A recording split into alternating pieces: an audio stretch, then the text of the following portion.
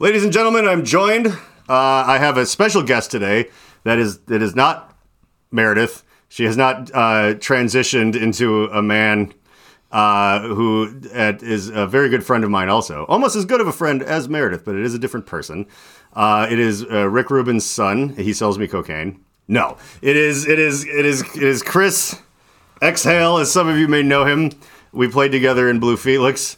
And now neither of us are in a band anymore, and we just work at the same job, and somehow the experience has not changed much.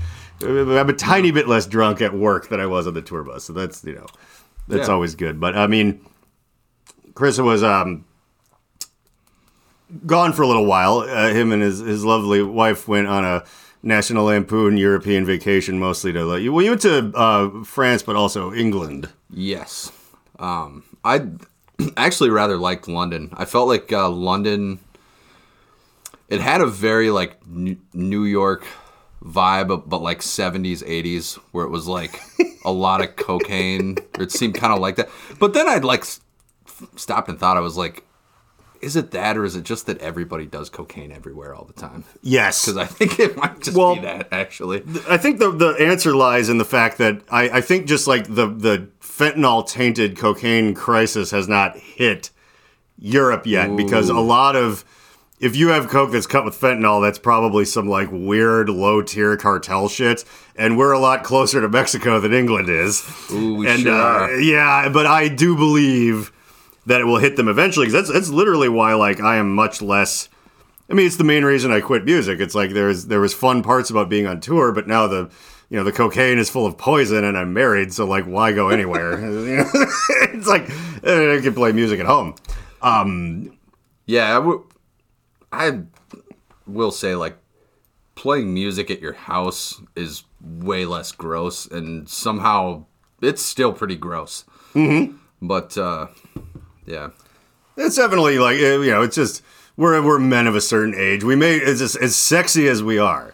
You might not guess that we're around that 40 threshold where it's like look, getting a free beer for throwing my back out lugging a bass cab up 9 flights of stairs when I was like 22 was kind of fun. And like looking for brand new bumps on my dick after the day after every show was like, it's just that like you just start collecting them. And you end up like Al Capone, and you just go, you know what?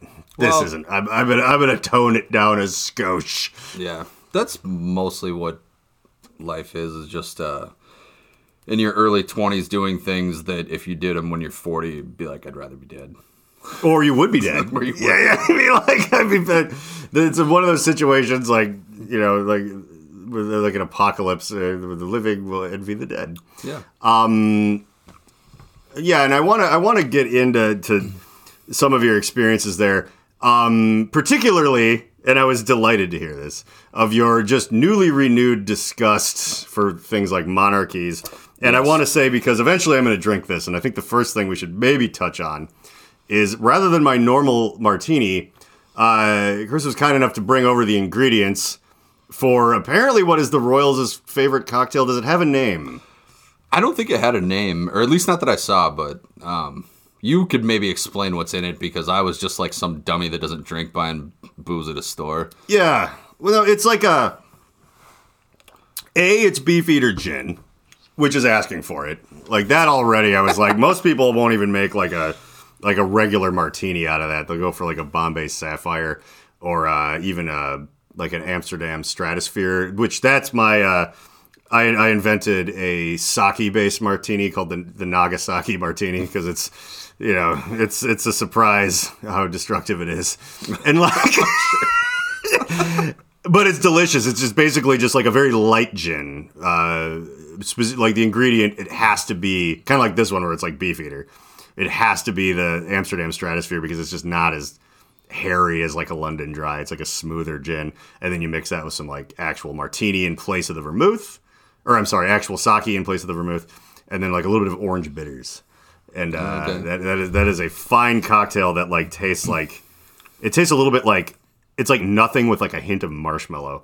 So putting away 3 of them, which is like the last thing you're ever gonna do, is pretty easy. Now, this guy, the Royals' favorite cocktail that I think we'll call it the Blue Wiener, though it's pink. Like everything looks different on TV. But it's 2 parts Beefeater gin versus 1 part sort of this like rose aperitif. It's 2 parts gin, right? To the 1 part. Did I make that right? I think you made that with too much. Oh, you're supposed to put more of the pink crap in there? No, that's not that's an awful idea. Because see, okay, look, just immediately like, oh well, I did 2 parts of the. No, I kind of like I listened to you explain it, and I kind of just went and I just mixed it together like however I would normally do it. I'm like, yeah, I think like but then with like a little squeeze of lemon zest, it's actually pretty good. Although that is the funny thing, I do imagine if you made it correctly, it'd probably be pretty gross. Yeah, I can see people who are very, very inbred and out of touch with reality enjoying something that is flip-flop. But I think maybe I should place a call to England and be like, guys, I got an idea. I think you made your cocktail inside out and backwards. But yeah, I actually kind of like it. Like it's just enough where the aperitif kind of like, which is, it's like a fortified wine. It's almost like a vermouth. So really, it just tickles the balls of the gin a little bit and just makes it smoother, and then the lemon kind of makes you forget about everything. And like, yeah, all right. So I didn't really experience it correctly, but we may have discovered something. Well, I'd say that's probably a pretty good start to the podcast if you make a drink wrong, but you did the more booze more and the less booze less when you're mixing boozes. Well, let's talk about that for a second, because my favorite, British, not a royal, one of the people that was actually in charge. Like, I'm a big acolyte of Winston Churchill. Like, I understand that he was an imperialist and probably racist as shit, but probably not for his time. Like, he was born in, the mid-1800s. I mean, he lived, by the 1960s when he died, he was, 99 years old or something. It's like, come on. He did fine. He was a pretty progressive guy for the time. And his thing, and I think I mentioned this at work before, where I'm like, I love watching documentaries about Winston Churchill because it really makes all the stuff I watch about Hitler seem less weird.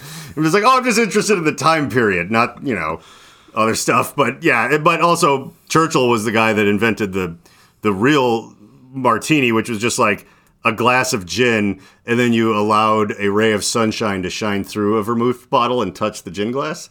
And that was as much vermouth as you added. And then that was that. Okay. So, this is a little bit closer to what I think would have made Winston Churchill proud. Okay. Now, there'd probably still be way too much things like lemons and ice water and whatnot getting in the way of the gin for his taste. But nevertheless, it's a little bit closer. So, you know what? I'm going to... This can't be called the Blue Wiener then, because I fucked it up. So this will have to be the...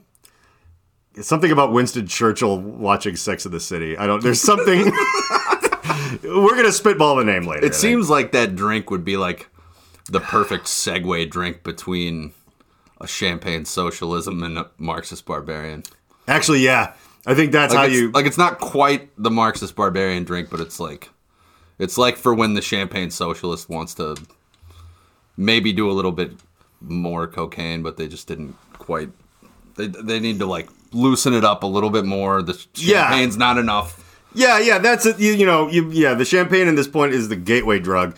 And, you end up somewhere where you want to do good in the world, but at the cost of your own health. So that's where you end up just drinking warm vodka or whatever. The Marxist barbarian, by the way. Yeah, Marxist barbarian was who the hell said that? Jordan Peterson or someone like that? It was fucking Uncle Donnie.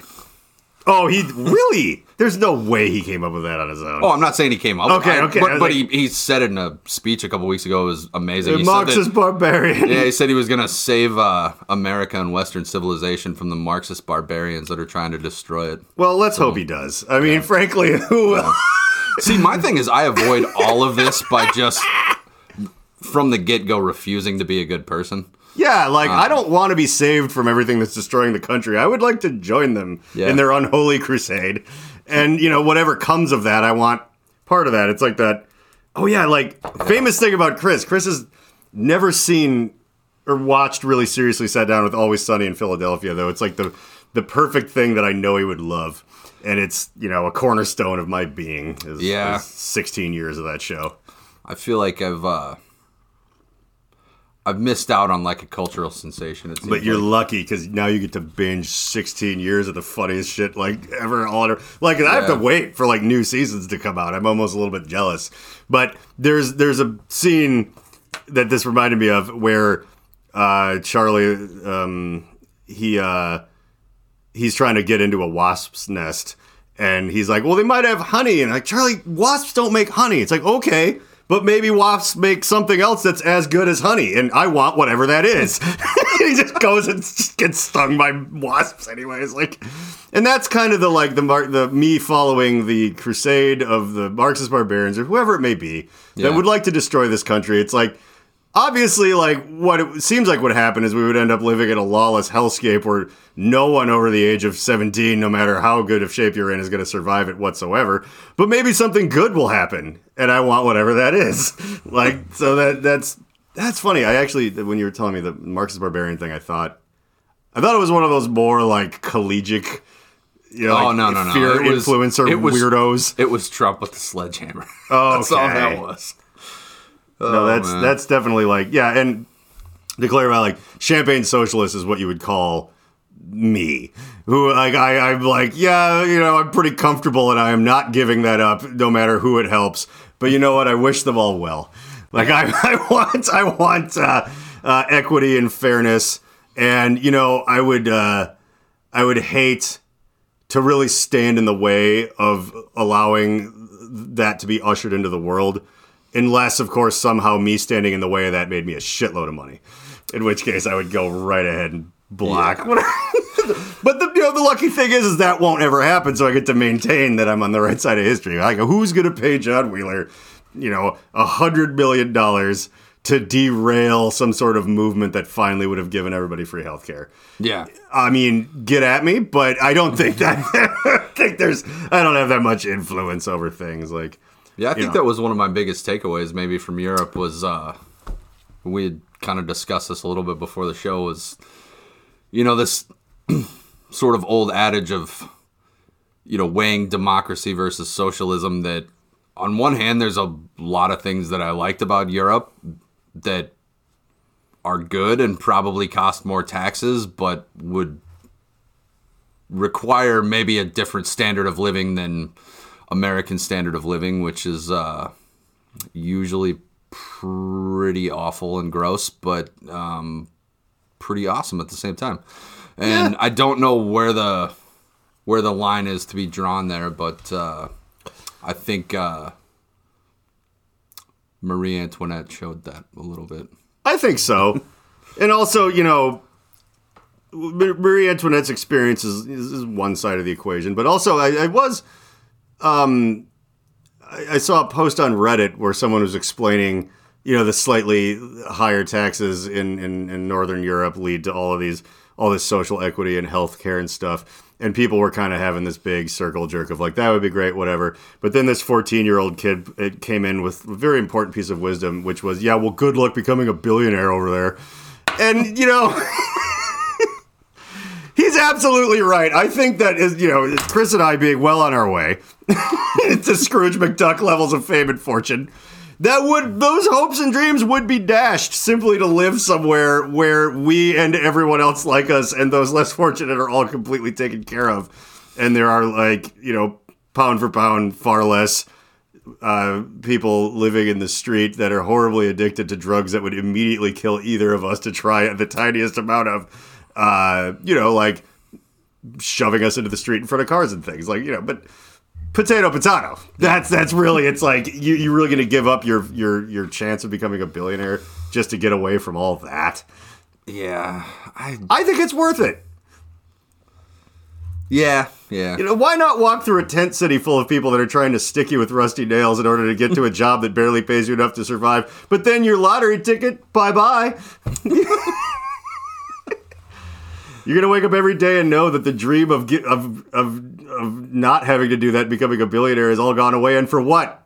Just living in a clean place where everyone has everything they need. However, you had some pretty good stories about how fucking, like, inconsiderate people in France are. Not necessarily rude, but, No, it's somewhat inconsiderate. I would say that You know, another thing we were kind of talking about is the sort of what makes America great and awful at the same time is the idea that people here generally are nicer because there is the constant threat of physical violence. And I don't know if that's necessarily a good or a bad thing, but I saw a lot of behavior over there that, and let me preface by saying everybody everywhere, like, mostly is pretty okay. You know what I mean? Like, people in London, people in Paris, people in New York, LA, you know, most people you come across with in your daily life are fine. But there were some things that I saw in Paris and even London where I thought to myself, if it was New York, I don't know that it would devolve immediately into physical violence, but this would be a thing. Like this, like everybody within like a 30-foot radius is about to know about this confrontation that's about to happen because of something inconsiderate that somebody did. And on one hand, that probably wouldn't happen here as quickly, but the reason would be because of that threat of physical violence, which Yeah,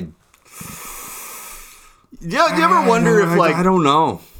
If, like, kind of those, like, not necessarily even that specific platform, but the World Star-esque sort of thing on the internet of, like, meltdown and, like, where you do see anytime...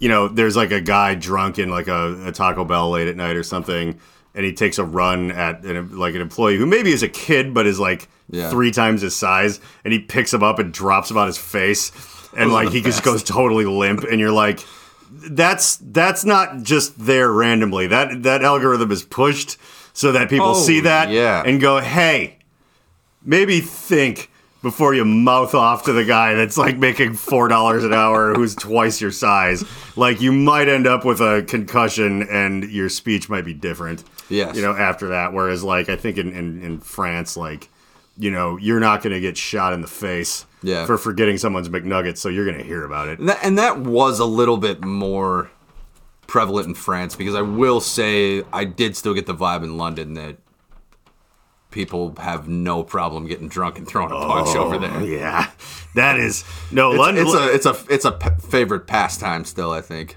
Oh, and it's definitely like, you know, you won't get shot, but the thing is, you know, getting shot is like kind of luxurious. It's another thing that about America that people seem to like underplay, where it's like, we know people who have gotten, you know, tagged in the stomach a few times. They're fine and they have cool scars. Yeah, but like, if you're in a country with no access to firearms, like, you know, you might get acid thrown in your face. Yeah. And, you know, then your face is all fucked up and ugly. And then you're, you know, what do you have after that? Your personality? Obviously, you did something to deserve getting acid thrown in your face, so it's not that great. And now you look on the outside how you do on the inside. Horribly disfigured. Also, lots of stabbings. Yeah. And just good old-fashioned, bare-knuckle, nothing-to-live for alcoholic beatdowns. Yes. After, you know, and that's not even after some sort of actual slight. That's just you cheered for the wrong soccer team. Yeah. And now you have someone who, like, has cauliflower knuckles and can't even open their hand, just beating your face in. Well, that's all they do. To your point earlier about Winston Churchill maybe being a little bit racist, he'd be happy to know that still seems to be alive and well in the streets of London. Oh, yeah, your other story was very, like, and I want you to tell it, but my God, you know what I mean? Like, the more you travel abroad, the more you realize that America is number one is such a piece of propaganda. Apparently, like, we don't even have the market cornered on racism. That was one of the last things we were good at. No. Manufacturing gone, you know, technological advances gone. But at least we knew that we were a racist, degenerate country, and apparently that is even Europe is taking that title from us now. Yes, but I think we agreed we are still number one in narcissism. Oh, big time. By far, so that's a good start. Yeah, usually, like, you know, people like, you know, Kim Jong-un don't get elected. But we would do that here if he had a TV show and told us that, like, everything that we thought that was terrible, everything that we ever said at Thanksgiving that was, you know, the last time we ever saw our grandkids, that we were right to say it. Like, and we would gladly vote for the guy that was just like, oh, you know, I think gas chambers for undesirables is fine. Like, over there, I think if you're giving North Koreans a real choice, it might be like, I think we might be tired of this family. And over here would be like, nah, but the young guy's kind of cool. Let's see what he has to say. That's narcissism for you. Yes. Well, there is still quite a bit of that alive and well, I think, in the royal families, too. Oh. Little bit. Do go on. Well, I was thinking about, too, is,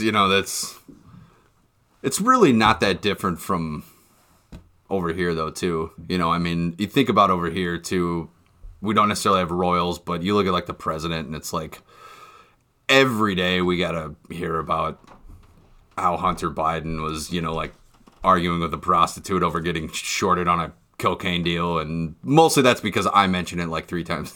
Well, and, you really gotta, like, play a little hardball when you're dealing with prostitutes and you're not trying to get ripped off. Yeah. Like, there was, somebody once told me the trick is like, cocaine is a bit of a laxative, usually because it's mixed with gasoline and baby laxatives, which is part of it. But I think the real ingredient that's in there somewhere, it loosens up the bowels a little bit. So it's like, you're not going to, like, hire a prostitute if you're not on coke. We know that. But you're going to have to shit. So what you do is when you leave to shit, you have her clap her hands the whole time you're on the shitter so you know she's not stealing from you.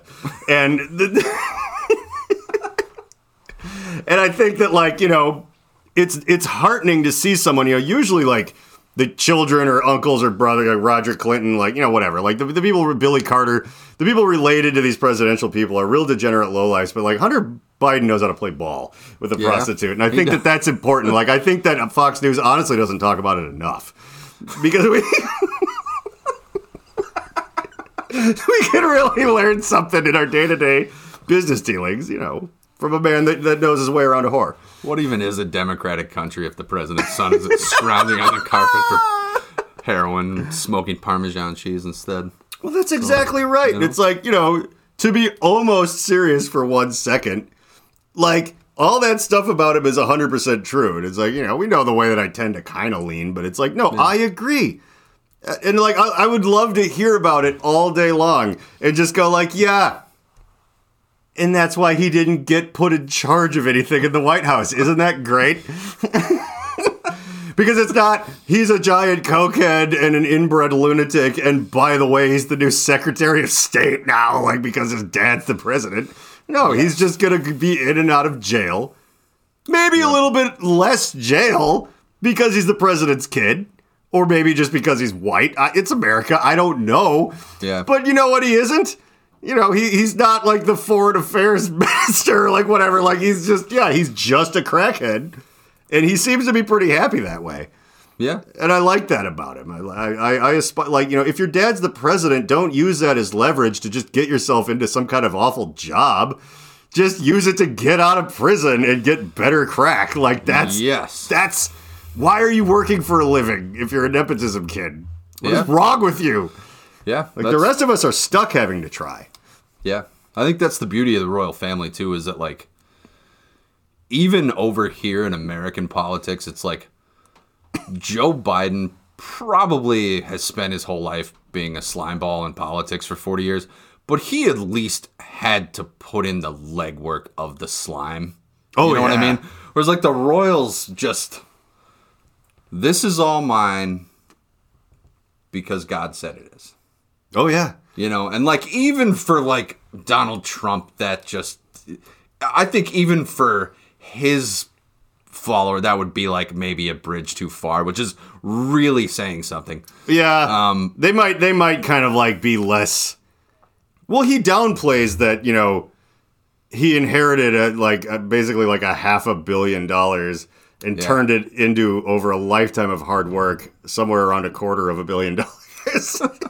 And, like, it kind of doesn't mention that part a lot because nobody likes hearing that. That's literally why the royal family, like, because all they are is, like, imagine that, like, Jeff Bezos's kids in, like, 1,000 years are, like, just the de facto rulers of the entire country because that just, they let those bets ride. Yeah. That's all royalty is, but it just goes back to the days of people, like, the early days of agriculture, because there's no kingdoms in hunter-gatherer societies. Like, that's not a thing. There's tribes and there's things. But, like, as soon as you start, like, going, okay, I'm growing stuff on this land, so this is, like, mine, people start going like, well, maybe that land over there is mine too. And you're like, I don't agree with that. It's like, yeah, well, I have some more people with me, and we have decided we had the spare time to invent bigger, sharper sticks than you have, so this is ours. And it goes forever. But see, the thing is, yeah, you're still very likely to get guillotined or eaten in that process because it seems very unfair because it is. So you commodify, you take DMT out of a burning bush or whatever sort of things people were tripping on and discovering God back in the day. And you go, no more of those drugs. Drugs are bad, okay? But this guy is just going to tell you what he sees from above in the other world. And you will listen to him. You will not be taught to read. He'll read the book for you. He'll explain all of the magical stuff we used to see for ourselves. And you know what? One of the things you heard from God is these people that kind of like took over all the land and just forced you to work on what should have been yours. Well, he chose them for that, and you need to just accept that things will go real bad for you after you're dead. And this was bad enough where we are right now. If you don't get with the program, which is famously why, and this is one of the best digs in any sort of monarchy or royal family, is Voltaire once famously said, we will not know peace and equity in mankind until the last king is strangled with the intestines of the last priest. And I wholeheartedly agree with that statement. Yes. And you saw firsthand, though, where the unchecked riches and sort of consolidation of all of people's wealth since the monkey in 2001: A Space Odyssey threw the fucking bone up in the air till right now. Well, I think, going to the Palace of Versailles and actually seeing the magnitude of how large that palace was, and then thinking about all the people in Paris at the time that are literally like dying of treatable diseases and famine, whatever else, and it's like, it really, when you, like, I knew the history in the book of why she got the guillotine, but you really feel it when you're there, and it just, I mean, if you put, you could drop the White House in the middle of Versailles, in the middle of that palace, and if you had a time machine where you could take it back to the 1700s and drop the White House there, I seriously think, like, most people would look at that and be like, oh, well, they built some decent slave quarters for the servants. Yeah. Yeah, like the seat of power in our country, you could drop it in the middle of that sprawling estate and you might not be able to find it. Yes.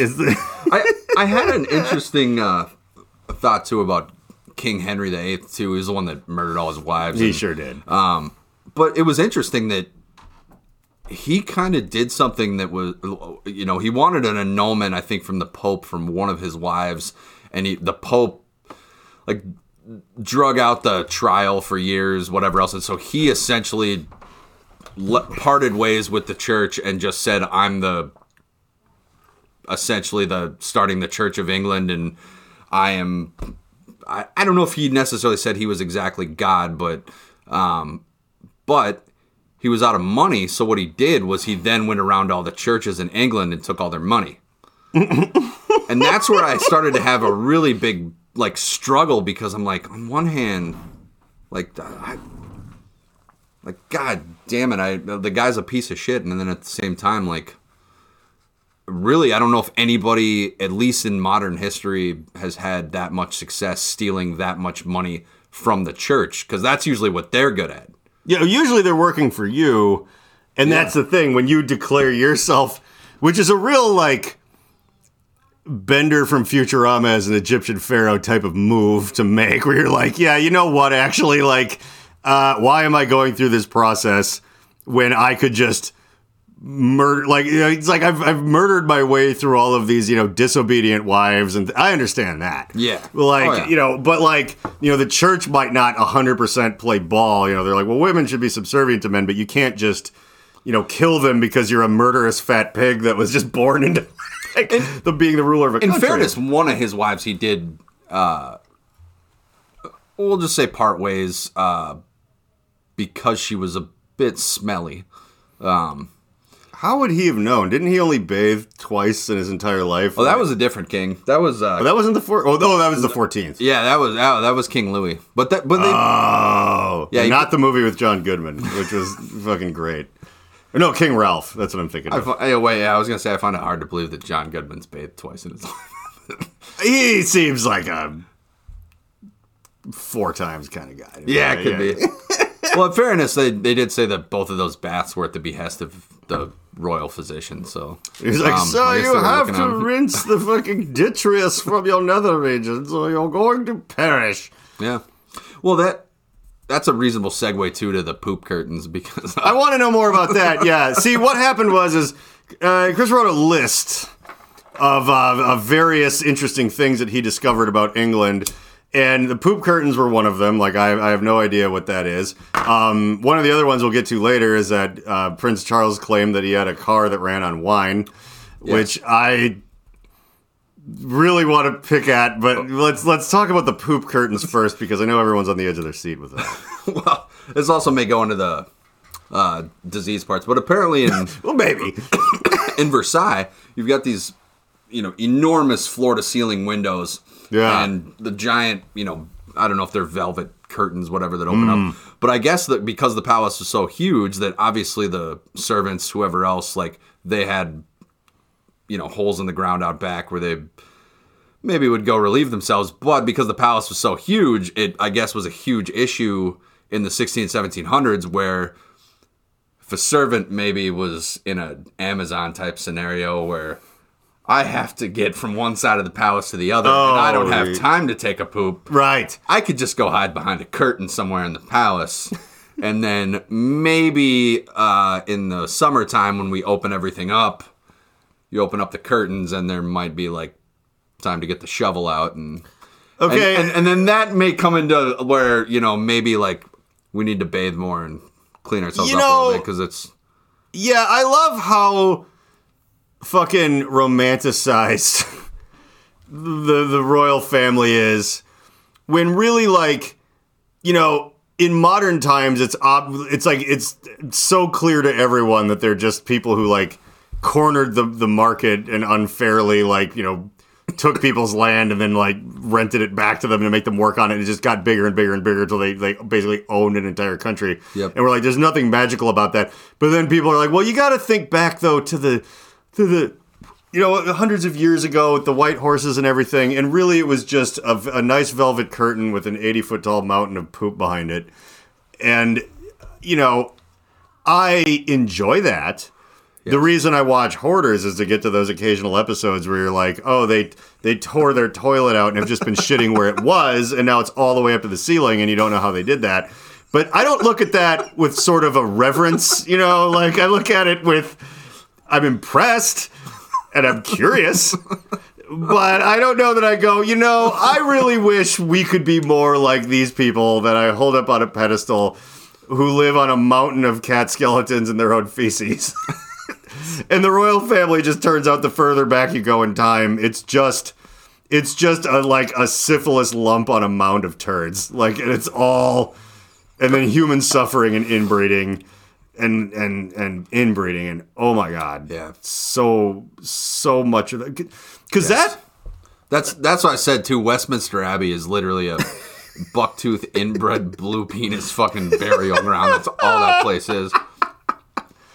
It's is there like graves? I don't really know. No, I guess they have a lot of the former royals that have been buried there. I don't know that every single one has, but I could just be making that up too. I don't know. Westminster, yeah. Well, it's funny. I actually, like, upon you saying that, I'm like, I don't know what that is. I think I thought it was like a clock. Like, I have no fucking idea how Europe works when I really get into it. There's the palace there's the palace at Westminster, which is I think now just a government building. But then Westminster Abbey is the actual church. That's essentially right there. Oh. That's the actual giant church where they... Is an abbey a church? Is Downton Abbey a church? I've watched some of that show and I liked it, but I never knew what they were talking about. No, I don't know. I think an abbey is a church, yeah. I know the I don't know what language or culture this is from, but the Abbey of Thelema is the source of all magic or something. Like, it's this theoretical place. Yeah. But that might be Greek. Like, I don't know the Abbey of Thelema. It sounds cool. Like, and whoever, it was just probably something I overheard at a Marilyn Manson concert in 1994. I have no idea. Like, I really have no expertise on any of this stuff. And it's like, yeah, the Abbey of Thelema is the source of all magic. I'm like, cool, way older guy in a dirty top hat at this thing. Like, I would love to subscribe to your newsletter. Yeah. Well, I'm definitely in favor of clearing out Buckingham Palace and turning it into a homeless shelter. I think that would be all a about lot of fun. You know, I mean, it would solve a lot of problems. You know, I mean, it would turn it into a real dump. But I mean, like, that's what I want. Yeah. Like, I don't want. It'd be fun if that happened and then King Charles like ends up like out front like as a panhandler and he's got like, the big beard and he's like, I don't know, I would spare a few quid for an old king, you know, and he's fucking just. It must be such a fucking bitch for him to be, because like, who would have thought that, you know, being the successor to like someone who lived like famously longer than the human average by like a order of magnitude, you're like. You don't get to be king in like the 1800s. That's, you know, you weren't born then or whatever. But you don't get to be the king even in like the 1950s. You don't get to be the king in the 1980s. You get to be the king after the Me Too movement. How fucking shitty is that? Like, I mean, how many wives would King Henry been able to murder? After post Me Too. Yeah, probably much fewer. Like, I would say two tops. I don't think that this one was smelly thing would have flown. And the interesting thing, too, is the one that he killed because she was smelly, he at the time apparently also was being treated for open boils and gangrene on his legs. And it's like, I just thought about it, it's like, could you imagine trying to bear a son and getting just plowed out by some fat, disgusting guy who they said ate around a 6,000 calorie a day meat only diet. He's got gangrenous fucking boils. And food on his was not as calorically. Let me point out that eating 6,000 calories a day now is like very easy in this country anyway. Where it's like. You know, if you make a bad enough choice, you can consume 6,000 calories by spending like $8. Like, just hydrogenated fucking sugar bullshit.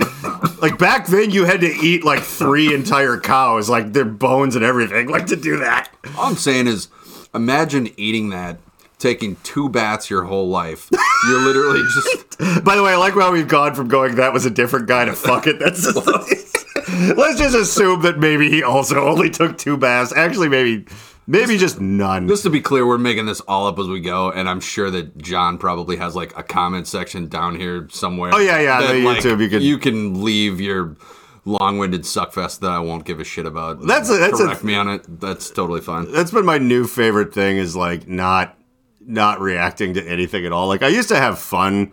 When I was like a little bit big on TikTok for a while, which is confusing and terrifying, but it was kind of a deal. It was a pandemic project. But like I did actually enjoy kind of like getting into the weeds with people a little bit because I knew enough, kind of like our boss actually, just about enough about human psychology to not win, but to just make even someone who's only trying to get a rise out of me sad. And like that was there was a kid who it's such a good feeling. Oh, I think this guy might have just taken all of his medication at once and checked out. Like I swear to God, I've never.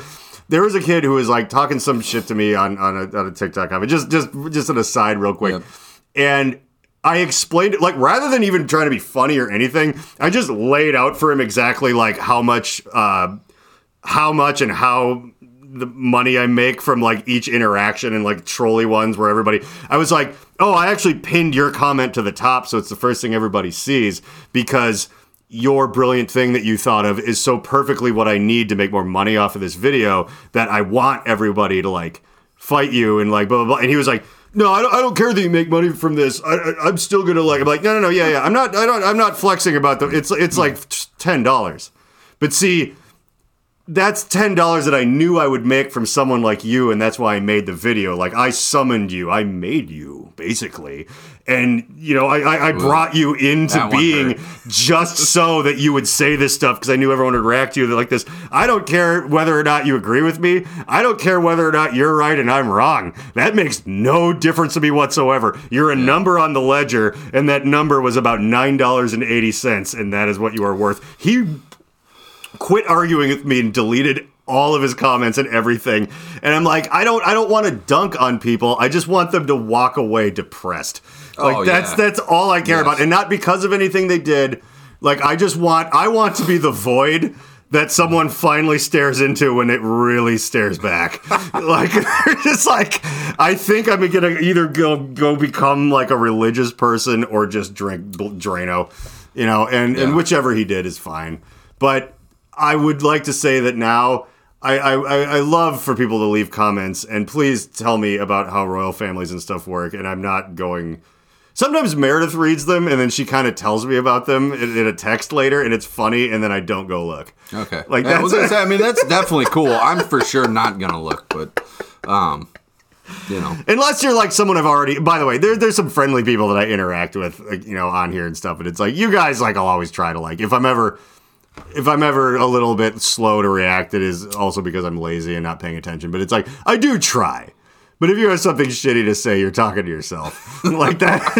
That's just, but you know who you are if we've had a friendly chat. That's all fine. Please do. I like to interact with people whenever I can. I think that's something I learned, after a bit of COVID was company is kind of nice. Yeah. During those weird lonely times. So back to gross fat guy sex. Yeah. AKA our lives. As gross fat guys that have been known to occasionally have sex. And now you have to think about that. My point, though, I was just thinking, imagine, though, King Henry, the guy's eating like 6,000 calories a day. He's literally just fucking enormous. Yeah. He's got boils and gangrene on his legs. And imagine you got to lay on a bed, get plowed by that, and then have him be, you know what? I'm going to have to kill you because you're gross. Yeah, that's a real onion in the ointment, he was just basically smelling a pustule on his own upper lip, and he decides to murder you because you got a stink pussy, according to him. He's like, is that the necrosis in my gut under my man boobs, or do you have a smelly pussy? Yeah. And he decided to just play it safe. Yep. Literally after he rolls off where he just shits in a bedpan and makes somebody else clean that up. And here's the thing about guys like that in that era that were that fat. But also, by the way, an aside about how fat he was, how like you'll see someone who's like a fat guy in like a 1940s movie, and like by American standards now, it's like the fat man in like a sideshow. Like, he's not even that fat. Yeah. Like, I know. He had the distinction of being in like history books, and Americans right now being like, holy shit, that guy's fat. And again, as I said, eating 6,000 calories is like 10 whole pigs. Yeah. Like, it's hard to do that. The gluttony on a level that you just unparalleled outside of that one part of the movie Seven is it's just kind of impressive. And yeah. Well, another little known fact about the monarchy I found out, which actually kind of ties into that, is that apparently going back for several generations, when you're eating, whether it's in a private family dinner or a large banquet, and there may be some different minutiae to this, but generally, whether it's a one course or like course 3, course 5, the second the actual monarch is done eating, everybody has to stop eating. Like, the waiter will come and take your fucking plate. Just right off your... Like, yeah, you literally could have the spoon halfway to your mouth, and a dude will come take that fucking plate. You will not eat another bite. I will slap that fucking spoon right out of your goddamn hand. That's amazing. But that's what I'm saying, like, how great, though, if you got a guy that just eats, like, fucking 9 cows a day. Oh, you're like, good. Oh, yeah, we're good. You're like, I can take my time on the appetizer because, like, this dude, he ordered, like, whatever's on my plate, there's like 50 times as much of it. He's just like, it's going to take him a second to get through that. Oh, right, though. The one thing I did want is, that has some real Mad Tea Party vibes, the clean cup move down thing. I wonder if that Lewis Carroll was thinking of that whole, where it's like, oh, we're done, whatever. But I was thinking about, still thinking about like or Henry VIII. We're on, yep. Him fucking and stuff. Well, for one, I'm probably far older than he ever got. I mean, history is like people did not last. He made it. I don't know. People, I mean, being 42, I think was a little old in those times, depending. I mean, you'd have people who are like live to the full human extent. Like you'd have aberrations, but like anyway, like we got a new elliptical machine we got to put together, as you saw when you came down here. And, but I mean, like, I try to, like, get in some exercise every morning. Like, yeah, I drink a little bit, but I try not to eat too much sugar. I intermittent fast, all this stuff. And my heart almost blows out of my chest like the alien thing, the chest burster from Aliens, when I'm trying to, like, plow my 29-year-old wife, like, every single time. Like, I'm a pretty healthy guy. And, like, can you imagine someone that weighs, like, 10 times what I do and is covered in open cysts, just like, how did he not just die on top of, like, who the fuck ever, like, because I'm getting to that age where there's movies, you know, where it's like, oh, we have to cover up that the president died on top of a prostitute, and it's like, oh, how do you die from that? Now I'm like, oh, I see. Yeah. Like, I could see this being the last thing I ever do, like, a couple of times where I'm like, fuck, like, just let me stand next to the bed, I at least have a little bit more leverage. I can, like, yeah, that dude, though, I mean, again, the amount, maybe I'm not fat enough. That actually might be the problem. Because when I was younger and fatter, I did get less out of breath when I was banging women half my age. So like maybe that's some real good pseudoscience I should start living by. I'm assuming there wasn't like open sores on your legs though. No, that's true. Rampant poop curtains and yeah, like as unhygienic as like the Blue Felix bus was, it was still probably like an operating room compared to where people 200 years ago in Buckingham Palace just rolling around in feces and fucking blood and yes. God, what a stinky time to be alive too. Yep. Speaking of stinky, here's another interesting one. Okay. It's reported that King Charles, who will be coronated this weekend. Oh yeah, that's coming up. Yes, they did have all the streets blocked in London when I was there around the palace because they're getting ready for the coronation. He was quoted in a transcript from a phone call, you know, because I was looking up a lot of things about the monarchies, and I feel like so much of that in YouTube, you're parsing through these stupid fucking videos of, did you know that the Earl of Dorchester once every 7 years has to go to this castle and walk through this door at exactly 4 p.m. to signify? It's like, who gives a shit? Apparently, King Charles, in a phone conversation with Camilla, said that he wished that he could be reincarnated as a tampon so that he could live inside of her for the rest of her life. That is... It's horrible, it's gross, it's hilarious, it's one of those things where this goes kind of into what we were talking about earlier of like people that are just the most insane rising to the highest levels of power and politics and life and whatever else, because it seems to me like you just can't have all your faculties just working in the same way as the average person to even think of something that upsetting and just weird. Yeah. Also, uninspired. Like, that's what, like, a 14-year-old boy that doesn't understand anything might think is sexy and anything you'd want. Like, it's like Stewie Griffin pretending to be a girl and hitting on Brian. He's like, do you want to come over later and watch me have my period? Like, it's just, it belies a non-understanding of so many different things, both social and biological. And also, does he really believe in incarnation? I know that they like took over India, but it's like, did they borrow? You know what that is? That King Charles. That is cultural appropriation. Yeah, you can't. You know. I was thinking that they actually, the British royal family is like somewhat. I know it's a hot button political issue to talk about like reparations, but that's a place that would actually be a spot to start. It's a lot easier to figure out than the American thing is kind of like.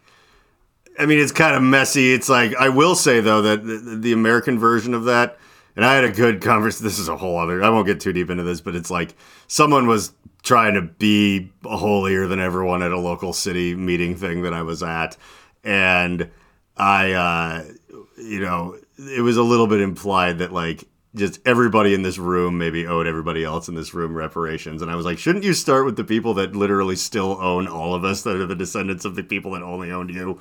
Like, this is, I mean, we know who they are. Yeah. That's not different people. There's not like plantation owners, great-grandchildren that work at McDonald's. They work at Lockheed Martin, and they still fucking, like, they're easy to find.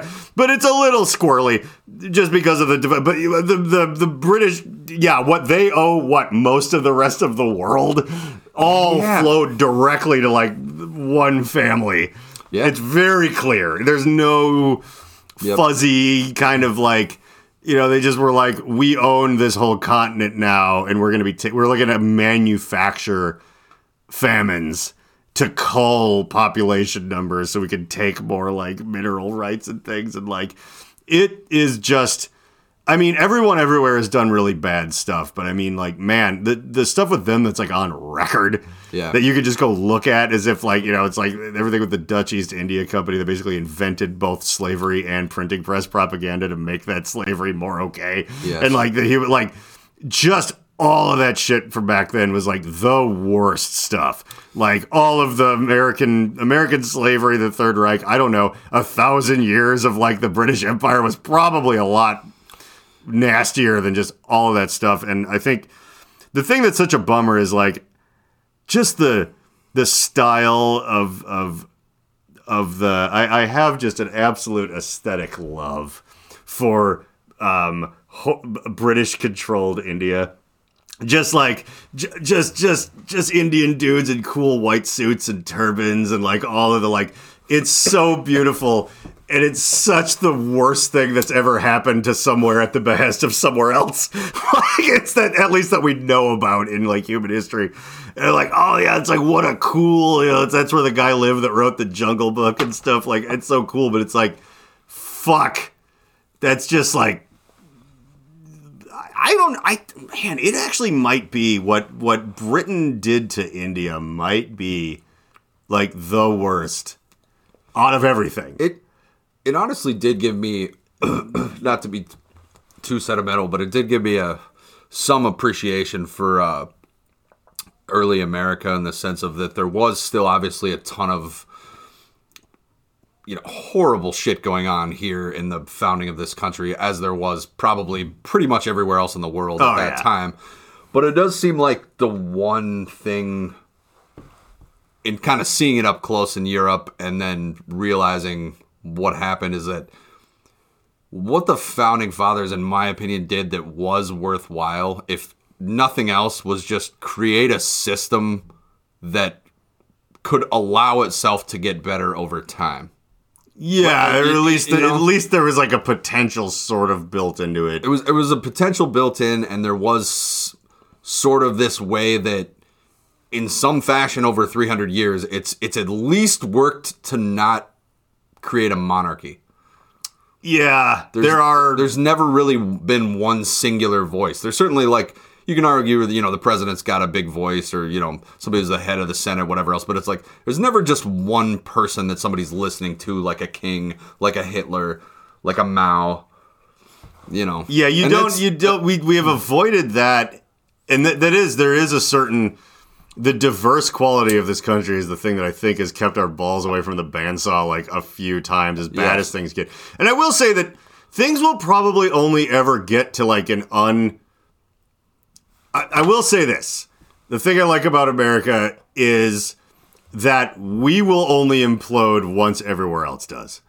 Like, I don't think it'll be like, well, America fell apart and the rest of the world is fine. I think when it's like, look, we have the choice of either like a singularity like makes it so that like robots are in charge for better or for worse, but it's like that's happening everywhere. Like it's like, or we're at the end of our rope and the only thing that can save us is to be slaves to the Skynet machine or something. But that's not going to be like, oh, America, and then just like Europe and Japan and everywhere just fine. It's like, we're going to fall apart, but probably just at the same time the rest of the world does, maybe even a little later. Yeah. Like, and I think, those couple of years where we see the writing on the wall and we know it's coming for us will be real. That's when we take advantage of all that freedom we have to just really go out in like a hail of gunfire when it comes to like, dude, we're not making it out of this one. So In the words, once again, of Frank Reynolds and Danny DeVito's character in Always Sunny in Philadelphia. It's like, I haven't lived a good life. I've lived a long life. And I don't know how much time I have left. So I'm going to get real weird with it. And that is what America means to me. Now, we are at we're past 50 minutes, which means, and I don't know if you've seen me do this at all before, but there's this book, Dear Asshole. Have you ever seen a clip or anything? No. Okay, so I get to re-explain this. Meredith yells at me because I re-explain it every time, as if nobody... Okay, so this book, boy, let me just get to where... I've read a lot. I've been reading one page at the end of every podcast because I hate it. I hate this book. I hate this, like, so much. And my parents got it for me for Christmas as a little bit of a goof gift or whatever. They got me a couple of nice things, and then they got me this book. And I don't know if they were just like, this looks funny, ha, or if maybe my dad actually like looked at it a little bit and was like, he's going to have a field day with this on the podcast. But this is a book. Okay, so each page is a serration. You can tear out pages. 101 tear out letters to the morons who muck up your life. By Jillian Madison and Michelle Madison. And I think it's actually just a dude pretending to be a lesbian couple to maybe take the edge off of how racist and terrible some of this book is. Like, the very first one was, and classist. Like not only is it like, I'm the kind of person that's going to write a passive-aggressive note to leave for someone, like a restaurant server that just didn't please me. I had someone else write it for me, and I'm going to tear it out. They're talking about, like, don't flirt with the bartender just because he has dreadlocks, like, da-da-da-da-da. And it's like, and there's worse in here. And the last one, I think, no, that was Dear Asshole at the Holiday. What Dear Asshole Hotel Maid. It's also, like, not funny at all. Like, I can't really properly even describe this book to you in a way where I can truly articulate how, like... It's not, I for sure figured out it's not, this is what the kind of dickhead that would, like, leave mean notes would write. We're making fun of them. No. It is clearly, like, it's, like, passive-aggressive. It's right on the money. It's, like, flat, shitty jokes that, like it's, like, written by just, like, a raging Karen and not someone making fun of that. And the thing on the back... that explains who they are. This is some trust fund kid who's like, yeah, publish your funny book. Jesus Christ, just get out of my hair. Like, you could tell, like, so they're like, who are Jillian and Michelle Madison? Well, they have built a network of well-connected pop culture websites, unnamed, and podcasts, unnamed, which currently receive over 40 million page views per month and have been featured on thousands of professional sites and blogs. Now, I don't know if you've ever given a book report where you didn't read the book, but this sounds a lot like these are nobody. They live in Connecticut, the birthplace of assholes. That's funny. Please visit them at www.foodnetworkhumor.com. But, like, I don't know what the fuck this even is. I can't express how much I hate everything you just said. In this book, it fills me. I end it with, and Derek, I know you're listening. I just end it in a rage-filled thing at this book. And it's like, we still have so much more to go through. But it's like, before, we would just kind of end the podcast. Now, like, I read one page per, and just, it really gets me in the mood to stop doing this podcast and have one more drink and go to bed. So, this one is called Dear Asshole Joined at the Hip Couple. Stop staring into each other's eyes for 5 seconds and take a look at how annoying you are. Ooh. You finish each other's sentences, laugh at each other's lame jokes, none of those in here, and are all over each other like some sort of sick, twisted, romantically involved conjoined twins. Live on the edge, eat a meal alone, go shopping by yourself. This was written by a very lonely person. At the very least, crawl out of each other's asses long enough to go to the bathroom alone. I promise you will not break up as a result. Get a life. P.S. Seek psychological help. Okay. They really dropped a truth bomb at the end. That's what I like about these two ladies, who I think is one fat dude. Yeah. I hated all of that before you even read it, but I don't know what it is to or why it's annoying, but anytime there's something like that and there's a P.S., it's like, I get this feeling it's like, you know that I hate you and you want to figure out a way to just make me hate you a little tiny bit more at the end. Yeah, and the other thing about this is that, like, I guarantee, because there was, like, one that was, like, a little funny. I guarantee they came up with 3. And then they're like, you know what they always do, though? There's like 101 dog jokes, 101 pictures of handicapped people going to the bathroom. Whatever it is, it's like, it's 101. So like, okay, hey, let's just pretend they're who they say they are. Okay, girls, Dad's not going to do this book fucking thing for you unless you come up with 101 fart jokes to tell at dinner. Like, whatever. That's a tried and true method of selling shitty fucking books at, like, the airport or wherever my parents found this.